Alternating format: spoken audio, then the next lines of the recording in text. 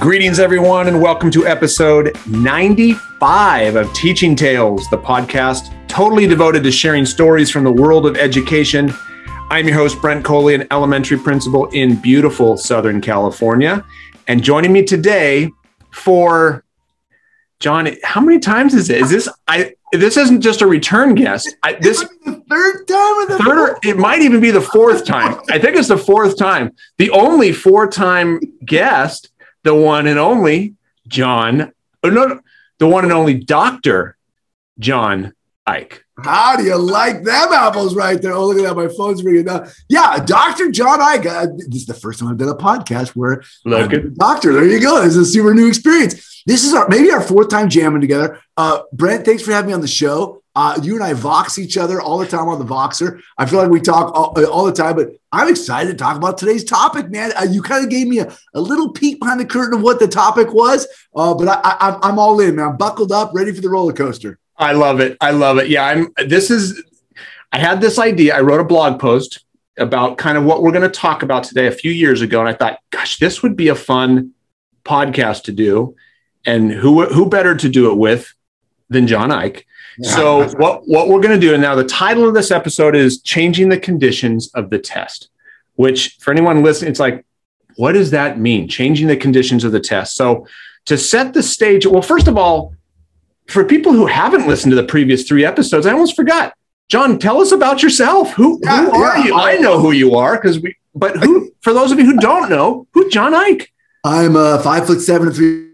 I love the beach trips, man. I'm a 23-year educator in the same zip code. I'm in North Sacramento. Our zip code has been ranked by the New York Times as one of the top 3 most diverse zip codes in the nation. It's the most beautiful place on the planet. I love where I live and where I work. My children have grown up in this district. I've been part of this district for a long time. I'm currently a superintendent of a little charter school. That means the principals work for me and I work directly for the board. But prior to that, I was a high school principal, high school teacher. I've been a director of instructional technology for a whole district, serving about 16,000 kids. So, I've been around the block a few times in a couple different positions, but they've all been right here in this little location in North Sacramento. It's a little neighborhood called Natomas, if anybody knows it. And, man, I'm that guy. No joke. Like, I'm that guy who just totally loves education. I just finished up my doctorate.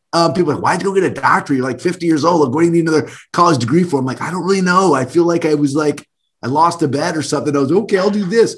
And I love it. I nerd out on all the edu things. And so I'm in the right job for me. And I am surrounded by amazing family, amazing coworkers, and an incredible community. So that's me, man. I'm John Ike, and I'm super excited to be here and talk edu. Oh, that's awesome. And I watched you defend your dissertation, and it was a joy. I mean, my mind was blown with everything. I mean, you learned a ton, and I learned a ton from watching you and listening to you. So congrats on that, my friend. Thanks, brother. That was a cool experience. Thanks for being there. Absolutely. It was my pleasure. Honored. So, all right. So let's jump into the topic today. We're going to take a page out of someone from our PLN, a podcast, Teaching Keating, Weston Kieschnick. I know that we've both listened to that. Love that guy. It's awesome. Weston and his wife, Molly, have a podcast called Teaching Keating. So Weston, if you're listening to this, love the podcast. Thank you very much. What they do, if you haven't heard it, is they take movies, television shows, and they relate it to education. They take the theme from the movie, they take the characters, what have you, and they relate it to education. We're going to take a page out of that. Homage, is that how you pronounce it? To Weston. We're going to take a page. I'm going to play a clip from in just a sec. And we're going to basically take that. You'll see where I'm going to go. Now, the clip, the movie, we're going old school, John. Oh, yeah. Bring it. Star Trek II, The Wrath of Khan. Exactly. The Wrath of Khan. Now, for anyone listening who's going, oh, my gosh, he's a Trekkie. No, I'm not. I'm not a Trekkie. You don't have to be a Trekkie. Just trust me. Stay with me. Don't hit the stop. Here we go. So I'm going to set the stage. It's a 45-second clip. But here's the stage. We've all heard of Captain Kirk. Captain Kirk, the captain of the Starship Enterprise. So this clip, before it's talking about when he was in the academy, when he was basically learning to be a star person, I mean, learning to be a captain. Yeah, he was in the academy and he had to take a test called the Kobayashi Maru, which is basically a test that put cadets in a position, a no-win situation. The whole test was designed, what is this person going to do when they're faced with a no-win scenario? So it's basically a test that you could not pass because they wanted to see what you would do. It's a test that you could not pass, except Kirk passed it. It's an unpassable test, except he did. So I'm going to play you a clip right now. And in this clip, somebody else is asking him, hey, Captain, can you tell me about what happened here? So let me go ahead and play this clip, and then we'll come back and we will talk about it. Sir, may I ask you a question? What's on your mind, Lieutenant? The Kobayashi Maru, sir. Are you asking me if we're playing out that scenario now? On the test, sir. Will you tell me what you did? I would really like to know. Lieutenant, you are looking at the only Starfleet cadet who ever beat the no-win scenario. How? I reprogrammed the simulation so it was possible to rescue the ship. What? He cheated. I changed the conditions of the test. Got a commendation for original thinking. I don't like to lose. Then you never faced that situation. Faced death. I don't believe in the no-win scenario. He looks so young in that clip. Is it crazy?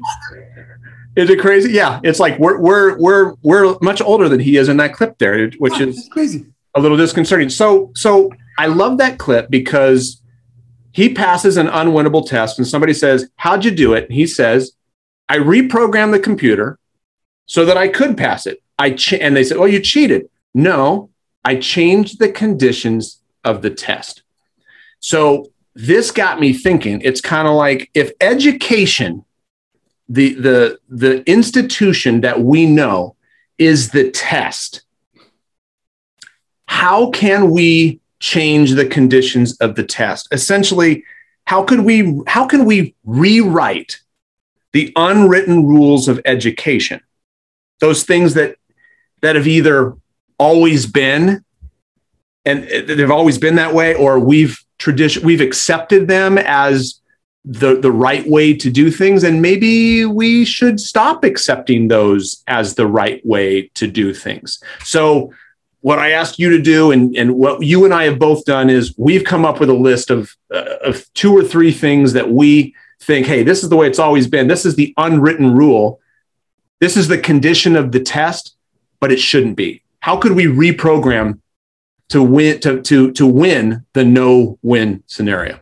I love it. And I hadn't seen the clip, and you told me on the Voxer, hey, we're going to be talking about kind of rewriting edu. But now that I've watched the clip, it's so dramatic, right? It's William Shatner, like, I don't like to lose. I love it, man. I love it. And I just love it because I think we need to be more like Captain Kirk, because I jotted 3 things down. Like he said, I don't like to lose. And what if we translated that as, I hate it when students don't learn? Yeah, right. And he says, I don't believe in a no-win scenario, which translate that like, I don't accept the notion that all students can't learn. Yeah. And lastly, which is the podcast theme, I changed the conditions of the test, which really means I did whatever it took for students to learn, whatever it takes. So let's just jump right in. Yeah, I mean, let's undo those things that have always been, but don't necessarily shouldn't be. So You want to start, or you want me to start? Gosh, you want Rochambeau? We're on Zoom. We could rock paper scissors. Let's do that. Yeah, okay. So it's 1, 2, 3, shoot. 1, 2, 3, shoot. Got it. Right? I'll shoot. Ready? 1, 2, 3, shoot. Shoot. There's a little lag in the. Oh, yeah, scissors. Okay. 1, 2, 3, shoot. Oh, you got it. You got it. You win. So you go first. For whoever's driving their car right now, I think, are you guys really doing rock paper? We really just did rock. This could be the first rock paper scissors in a podcast. I don't know. Maybe. I hope you get that award for that. That was well played. Well played.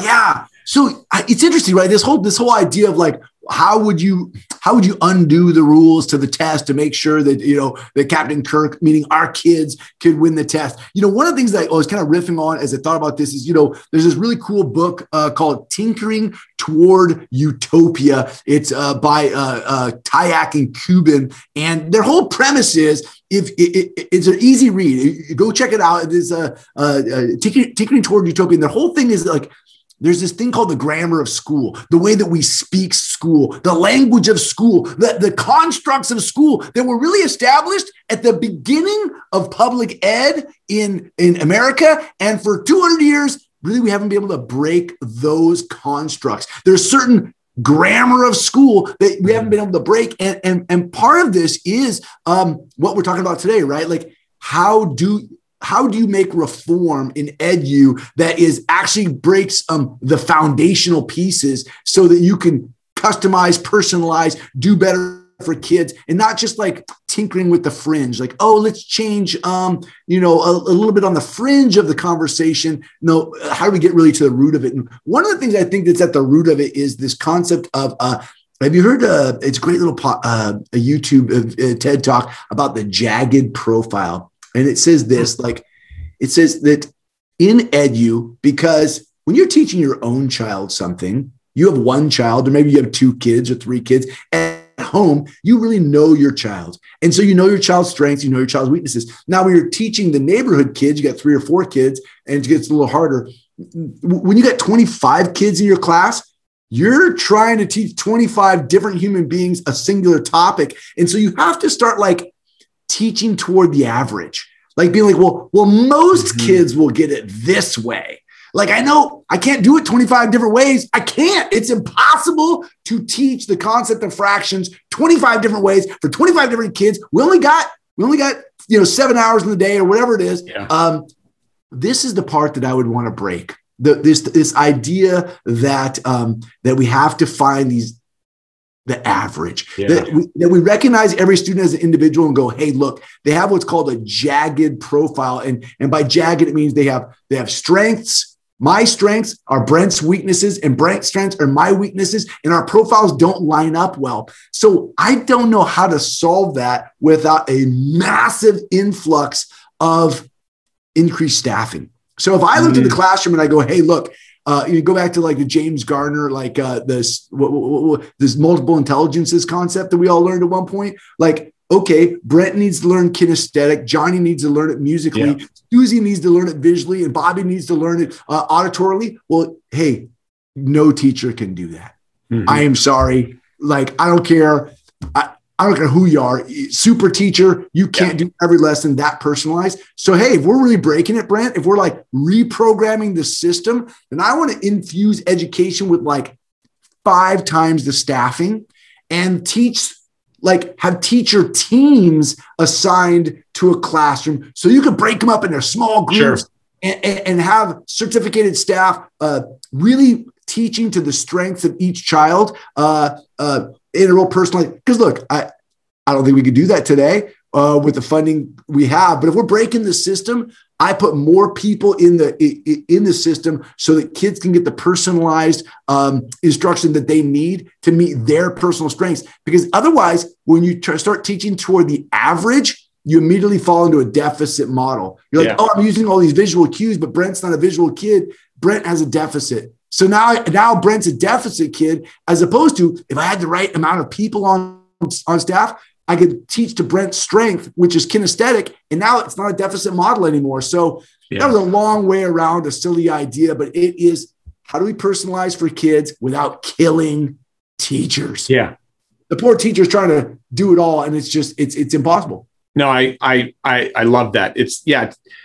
We talk about lowering class size, small group instruction, the importance of stuff like that. And there's been research that said like lowering class size by itself doesn't if you lower class size, but you do the same thing, what you just talked about, still teaching to the middle, it's not going to make a difference. But if you lower in class size because you had multiple teachers that enable them to do more personalized instruction, now that's a game changer. Yeah, and I think getting back at it, I mean, I think that in reality, if you were to lower class sizes for the purpose of personalizing for kids, and teachers had the appropriate training, the appropriate tools, the appropriate strategies to do that, that's a step in the direction of my crazy, outlandish idea. Because who could really hire 5 teachers for 25 kids?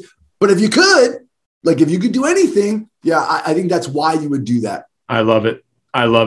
What do you got, man? Redraft the test. Okay, so mine is, and it's something that traditionally, probably when you and I came in, it's that classrooms don't have to be quiet. Oh, that silence doesn't necessarily equal engagement. Yeah. And I mean, I know that you will agree with me. Like, you've walked through how many hundreds, thousands of classrooms, and historically it was that type of thing that, well, when the principal walks through, you better be quiet, because kids, be quiet when the principal, because that shows that, hey, look, they're quiet, they're working, they're on task. But I think what we found over the years, and the research, just because they're quiet doesn't mean they're engaged. Just because they're quiet doesn't mean they're learning. Just because because how many times have you walk into a class and you see the quiet kiddo, his head is down, he's asleep, he's fiddling with the ruler in his desk or what? I mean, he's not making any noise. He's not disrupting others' learning, but he's not engaged himself or herself. And I just think that we need to get away from that mindset that quiet is good, because there's a difference between productive noise and off-task noise. And you can tell it very quickly when you walk into a classroom. I think I would have done better in school as a young learner if we were using the models that I see today. The 21st century learning, the 4 C's: collaboration, creativity, critical thinking, and communication. Like, when we lean on the 4 C's, then that collaboration is a part of learning. That communication is a part of learning. The out loud productive creativity is a part of learning. I would have done much better in that environment, because I was the kid in the corner trying to get quiet so you can learn, John. I'm like, well, if quiet's the only but way, that's not how we learn. Yeah, I mean, if quiet was the only way we learn, we'd go to church and just read the Bible. You'd show up and it'd be no one on the stage speaking. Like, why do you just read? Like, it's so true, Brent. Like, and there is time for quiet productivity. Sure. And I love me some messy learning. I love it. Yeah. I go into a science class and kids got, small groups going, they're rocking it with materials and learning hands-on. I think we have entered into the best time in edu. This is a time when experimentation and these types of models for productivity are so different than they were, when you and I went to school. Yeah. We're exactly the same age. So we graduated at exactly the same time. Yep. Exactly. All right. Back at you. Your turn. Yeah. It's interesting, because I think maybe what I'm about to lay down is in part couples with what you talked about, where, quietness doesn't mean productivity. I really think that when we talk about, redrafting the test or retooling the test, let's talk about that word, the test. Let's talk about assessment. I got to tell you, I am such a believer that the big change in edu, I mean, one of the big changes in edu is the adoption of authentic assessment. That assessments, again, it goes back to that personalization. It goes back to that not teaching to the average. It goes back to, like, you might want to assess Johnny one way and Susie a different way. That you and I, it's okay for us to demonstrate mastery in different ways. Again, this makes it super hard for the teacher. So I'm just going to be like, sorry. I know that the teacher's like, I don't want to test 25 different ways. And that's really not what I'm calling, but I am saying that, like, part of me says, hey, great state of California, let me introduce you to Mrs. Smith. She went and got a college degree. She got a college degree in early elementary ed. Then she went out and got a specialized credential that was overseen by the great state of California. She's credentialed. Then the California Commission on Teacher Credentialing credentialed her and said, you are an expert in education. And part of that expertise is you understand how to measure mastery. Now, oh, we don't trust you to assess the kid and tell us whether or not that kid is past your grade level. We're going to give you a fill in the blank bubble test that, like, I'm like, hey, these people are credentialed. Let them develop and utilize authentic assessments, and then have some formulaic way to report out those assessments to the state. So we can say in Mrs. Smith's class, 12 of the kids exceeded standards, 9 of the kids met standards, and 3 of them are approaching standard. But like, why don't we trust Mrs. Smith to do that? Or why don't we train Mrs. Smith to make sure she can do that, so we can remove the inauthentic assessment and allow authentic assessment to tell us who these kids are? Because there are kids out there walking on in our institutions that are brilliant, and they have no idea. And their parents don't know how brilliant they are, because we keep telling them, they answered number 7 wrong on the multiple choice question. I'm like, hey, let's find another way for kids to demonstrate mastery, and let's put some of the power back in the expert in the room. And I bet we'll find less deficit thinking and more like, wow, this kid demonstrated mastery in a way that I guess if we had not given them the opportunity, we wouldn't have known they know what they know. Love it. And gosh, we're so, I mean, I love it because it's engagement too. I've had similar conversations with our teachers about what you just said, letting them demonstrate mastery. And if there's more than one way to demonstrate mastery, whether it's book report, I'm just thinking off the top of my head, the traditional book report, but could they show their knowledge of the book or whatever it is by creating a video or writing a poem or writing a rap or something? I mean, like if we start with what is the learning objective? Yeah. Start there. And backward plan. What's the learning objective? And now say, show me that you can do this. How you show me is up to you. But imagine, I always come back to the Minecraft. I mean, if you've seen the video of the 4th grade student who built the San Diego de Ocala mission in Minecraft. Have you ever seen that? I've not seen the video, but I've heard about it. And since my daughter and I play a little Minecraft, I'm like, I could totally see building a mission. Is it legit? Is it like, if you go to YouTube and just do a search for Minecraft San Diego mission, it's probably, the last time I checked, it'll probably be the first hit. You've got a 9-year-old who basically built in Minecraft the entire mission.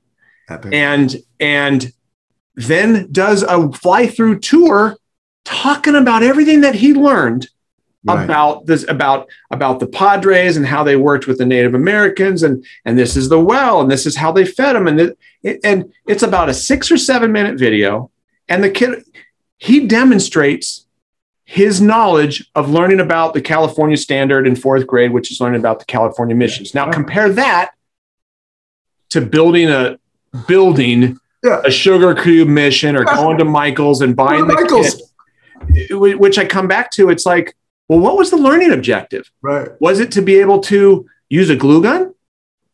Or was it to demonstrate knowledge of the history of Californians? I mean, and if that's the learning objective, going to Michael's and building a kit, not the skills that are necessarily to meet that learning objective. So if we align the learning objective to, and if you just imagine, John, if you said, your homework is, or you get to choose. If you want to build it in Minecraft, build it in Minecraft. Kids, what?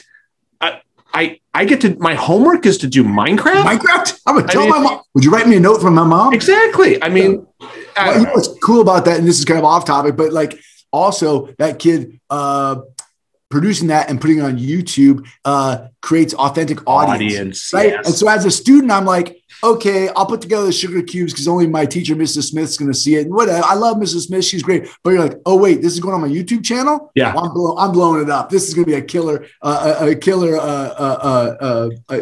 example of what I know. Right? It's so funny. I'm just pulling it up here. I just pulled it up on YouTube. 70,000 views. It's a 4-minute video. But it's a 4-minute video. But if you watch it, this kid, he knows his stuff. And I just, it's awesome. So, okay. My second one, kind of piggybacking on what you said about assessment, and which kind of that authentic assessment there. And I come back to, and I mentioned the word homework. That's what I would say is homework. There's a conversation that we've had with my staff is reflecting upon homework practices. Now, historically, there's always been homework. Sure. Everybody gives homework. And why? Because we have to, right? Because if we don't give homework, kids aren't learning. Except the research isn't there to back that up. I mean, Alfie Cohn's done a bunch of work there. I mean, like, especially at the elementary levels, there's zero research, that supports academic, that homework leads to academic achievement. So I don't want to turn this into a complete homework rant against homework, but my question would be, if you're giving homework, it's to ask yourself the question, why am I giving what I'm giving? Question number 2, what am I doing with it once I get it done? Yeah. And if the answer to the first question is, why am I giving what I'm giving? B, well, because it's what I've always done. That's not good enough. Sure. And number 2, what am I doing with it? Like, am I giving feedback on what they're doing? And because how often have we had those packets that are sent home? Kids do packets, and what happens? It's a 30-page packet, and it's Friday night, and you got all these packets, and you're doing it right now. It's like check, and then where does it go? Goes in the wastebasket, right? It goes in the trash. So I contend is, if you're not getting feedback, if they practice and they did a 30-page packet, what if they're doing it wrong? Yeah. What if they were doing it wrong, and now they've just practiced the wrong way for 30 pages? I mean, the example I use is the word withdrawal. The word withdrawal, WITHDRAWAL. For the longest time, I spelled it WITHDRAWL. I think, as you said, AL, I was like, oh, is there an A in there? And for the longest, I spelled it the wrong way. And it wasn't until just a few years ago that I was typing it in Word and got the little red squiggly underneath that said it's spelled wrong. And I'm like, what? What do you mean this is spelled wrong? I've been spelling it incorrectly virtually my entire life. Why? Because I practiced. Every time I wrote it in my checkbook when I was growing up in college, I wrote cash withdrawal and I spelled it wrong, and I never got feedback. I never got feedback until Microsoft gave me the little red squiggly line that said, you're wrong. That's not how you spell withdrawal. But I just think that, especially in the light of where we are right now, the pandemic has shined the light on the inequity that exists in our school communities. Because right now, we saw literally in virtual classrooms, some students have a lot of support at home. Yeah. And others don't. Yeah. So if we're assigning homework, if we're assigning take-home projects, assuming that there's the support that would be required to do it at home, and it's not. I think now, we've always talked about it before. It was in a bubble. Well, there's not a lot of equity, and not everybody has the same support. I think one of the positives of the pandemic, we've actually seen it now. Yeah, we have seen the homes that mom and dad are sitting right there during virtual instruction because they can, but the other house, mom's working second shift, dad's working third shift. Yeah. Kiddos on her own and doing the best she can. So if we're assuming that the help is there, we got to stop assuming that. So, boy, that was a long rant on. No, it's good riff though. It's good riff. And you know what? The other thing is, I get the idea of it's in the grammar of schooling that practice makes perfect, that we think that homework is practice. So, hey, kids need practice. But the recent research around learning really exposes that learning is a social act, that we know that learning is social. And I think it's hard to conceptualize. What do you mean learning is a social act? You mean that I have to have kids socializing to learn? My classroom mayhem? No. Feedback is a social act. I write the word withdrawal.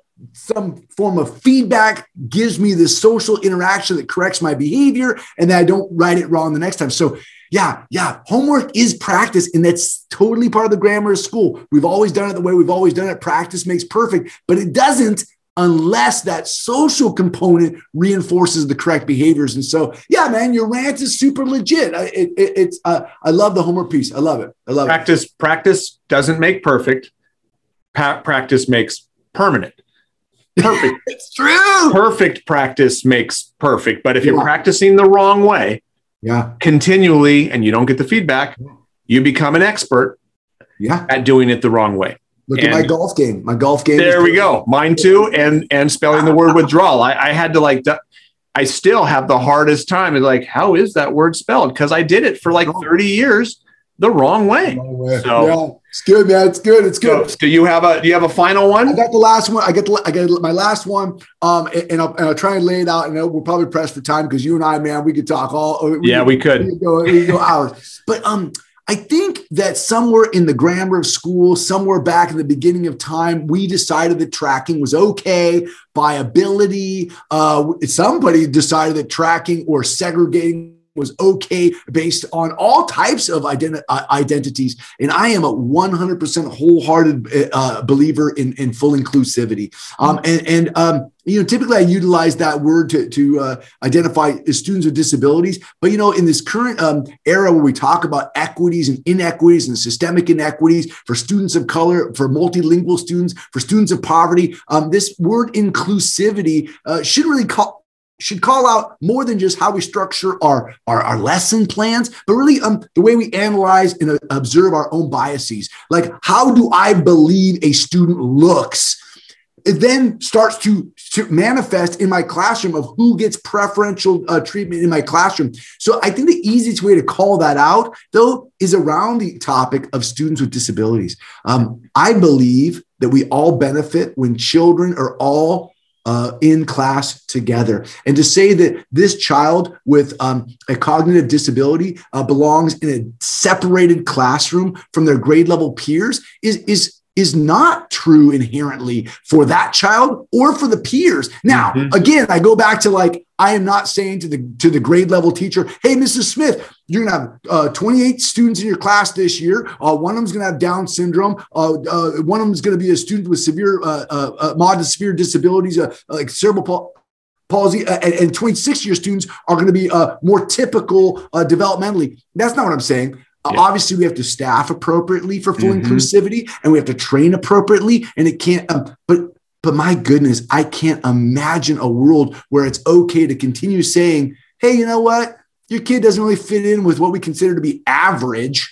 And so we're going to send your kid to a different place. And I know we lean on that for a long time and said, well, it's better for them and it's better for everybody else. But there is brilliant research out right now that says that's totally incorrect. And it's been my personal experience. Brent, I could tell you stories that will bring tears to your eyes. I'll tell you of a student who came to my school as an 8th grader, and I lead a K-8. And this child had been secluded in special education in a room. She nonverbal, comes to my school in 8th grade, and we say, hey, just so you know, she's been mainstreamed in our 8th grade class. The first day she came to our school, she didn't make it past the flagpole without bursting into tears and tantruming. And you know what? 6 months later, she was at the middle school dancing, holding hands with her best 8th grade friends, all these little girls who were just best friends. At the end of the year, she was in the talent show up on stage doing the school dance. She learned to write her name and to read some single syllabic words that she had never had access to before. And partly it was because she was mainstreamed around people who just kind of were like, oh, you're a human being. So are we. You want to be friends? And man, I got to tell you, dude, I'm a 23-year veteran. Nothing has moved my heart more than what I saw in that little case study right there. And I think to myself, if I had gotten that child in my class, in my school as a kindergartner, what could we have done before? What would be? Yeah. School? And so I just say that it's an old template that says we separate kids based on what we believe are ability tracking or any other type of identifier. A more modern concept for me is, hey, kids belong with their peers, and we need to put the supports in place to make sure those kids are successful. And that means I'm not putting it all on the one classroom teacher. If I need 12 teachers in that classroom to get 28 students across the finish line, then that's what we need. But to me, there's nothing more important because, hey, I'm a father. And if you're going to tell me that my kid doesn't belong, you know what I mean? Like, absolutely. Hey, man, these are children, and children belong in classrooms. And so that's kind of my rant of like, how would you break the system? How would you rewrite the test? I would say that all means all, and that it's not up to the families to accept something less than mainstream. It is up to the schools to redesign mainstream to be accepting and appropriate for all. Gosh. Preach it, man. That's awesome. I love what you said. Oh, you're a human being. I'm a human being too. You want to be friends. Yeah. Because that's what we see. I mean, how many, and look, the examples that you said of look what happened at the end of the year. She's doing the talent show. She's at the dance. And it goes back to what you said at the beginning, your first point, which was staff it appropriately. Because you're not saying, and I love how you went back to it more than once. We're not just saying put it on the teacher, because you still have to provide support. And if you need 12 teachers in that classroom, then okay, provide the support, but without denying them the opportunity to be with their peers. This whole topic of this podcast today for me, is if we're rewriting edu, it can't be putting more stuff on the people that are in place today. If we're rewriting education, you got to start from the ground up. You got to start from funding and staffing and construction and facilities, all of it, because what we typically do in edu is go, hey, we got a great new idea. Teachers, do more with less. Yeah. And it ain't going to work. Yeah. No, I love it. I'm going to give one more quick, and it's going to be a quick one. And it kind of just the way that we've always done things doesn't have to be the way that we continue to do things. And I think, again, the current pandemic has shown us, hey, well, you know what? There's actually some more efficient ways to do things. Yeah. You and I, you're in Northern California. I'm in Southern California. We are speaking, looking at each other via Zoom right now. Right. Now, a year and a half ago, the world didn't even know what Zoom was.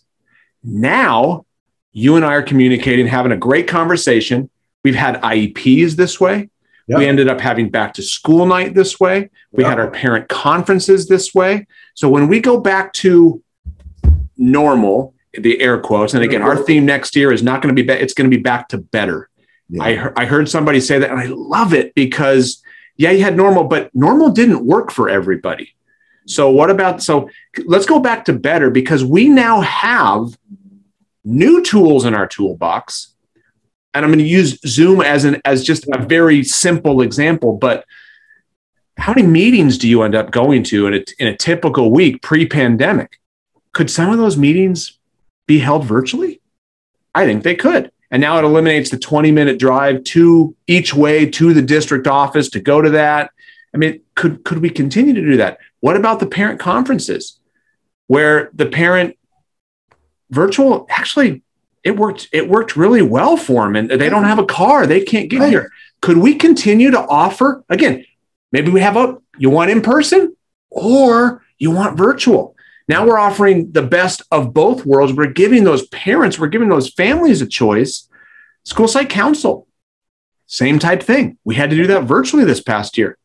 Next year, looks like we're going to continue to do that virtually because it's easier for so many of the parents on the council who don't have to trek around town and do that. Yeah. We can. So I just think just because it's the way we've always done it doesn't mean we have to keep doing it that way. Now we could, but if there's a better way, keep doing it. Yeah, I don't know. It would interject with a silly. I'm done. Go. But we use this in my team all the time. We go, hey, is that pot roast? And our story on pot roast is this, right? This guy goes out and gets a pot roast and brings it home and puts it on the butcher block and cuts the end off and cuts the other end off and throws the ends of the pot roast away and then throws it in the pan and starts cooking. His wife goes, hey, man, what why do you cut the ends off the pot roast? He goes, oh, I don't know. I got this recipe from my mom. It's the way she always did it. So one night he calls his mom. He says, hey, Mom, I chop the ends off the pot roast and throw them away. Why do I do that? Why did you? She goes, oh, because my pot roast pan was too small. So I always cut the ends off. And so this guy for years has been cutting the ends of the pot roast off. So my team always says, this little joke we always say is like, is that just pot roast? Are we just doing what we've always done because we learned it to do it that way, but it no longer applies to the size pan we have today? And we've been asking ourselves a lot as we come out of the pandemic, like, hey, dude, is that just pot roast? Should we keep doing our board meetings on YouTube? Because nobody came to our board meetings in the past. And now we're getting like 150 views on the board. Yes. Why would we go back? Yes. Why? Isn't it more transparent this way? Haven't we just reinvented it in a better way? So yeah, man, I love it. Let's not always do it the way we've always done it. Let's not do the pot roast. I'm going to be borrowing that. What a great example of, well, it's because my pan wasn't big enough. Right. So you're telling me I didn't have to do that, or I was throwing away perfectly good pot roast just because the pan wasn't big. I love it. I love it. It's good, man. Well, once again, this did not disappoint, John. Thank you, man. I loved riffing with you on this. Thank you for taking the time, my friend. Hey, brother, it is always a pleasure. I love talking edu with you, and I'm a big fan of you and your podcast. I can't believe this is your 95th episode. It is an honor to be here jamming with you and to share the screen with Captain Kirk. I mean, that was epic, man. This was fun. Again, this is one that I've wanted to do for a while, and I appreciate. I as I always do every time I talk with you, I have learned something new. So thank you. I appreciate it. And for anyone again who is unfamiliar with John Ike, for the couple of people who how can they learn? How can they learn with John Ike? Hi, and thanks for tuning in to Learn with John Ike podcast. Yeah, I got a little podcast. It's called Learn with John Ike podcast. It's spelled E-I-C-K. It looks like Ick, but it's Ike. So you can look up Learn with John Ike, E-I-C-K, or you can find me on the Twitters at John_Ike. Yeah, man, I'm out there. Anybody wants to jam edu? If I said anything that tickles your fancy, you want to jam on, I'd love to jam with anybody on any edu topic. Awesome. Yeah, I love your podcast. I love it, man. Thanks, for anyone who doesn't, you got to listen to it. It's just John doing what he just did. Just you get to learn with John Ike. It's awesome. Just riffs, and it is awesome. So thank you, John, and for everyone listening, thank you. I mean, 95 episodes. It's crazy. And as I typically say, it's like, and even if nobody listened, right, it's okay. My mom listens, my dad listens. And I get something out of talking with guests. So thank you for listening. If you haven't done so, be sure to subscribe in your favorite podcatcher, Apple Podcasts, Google Podcasts, Spotify, Stitcher, or you can listen on my website at brentcoley.com. If you're looking for a summer read, I've got a book called Stories of Edu Influence, real-life stories from the classroom and front office that will remind you, especially in this year right now, so easy for us to be like, gosh, did I make a difference with these students or the adults that I serve? And the answer is a resounding, yes, you did, more than you realize. And that's what I tried to do with sharing the stories in my book. So you can get that on Amazon, called Stories of Edu Influence. John, thank you once again. Have a great summer, because we're coming up on summer as we're recording. Have a great summer. For those of you listening, you have a great summer. And until episode 96, have a good one.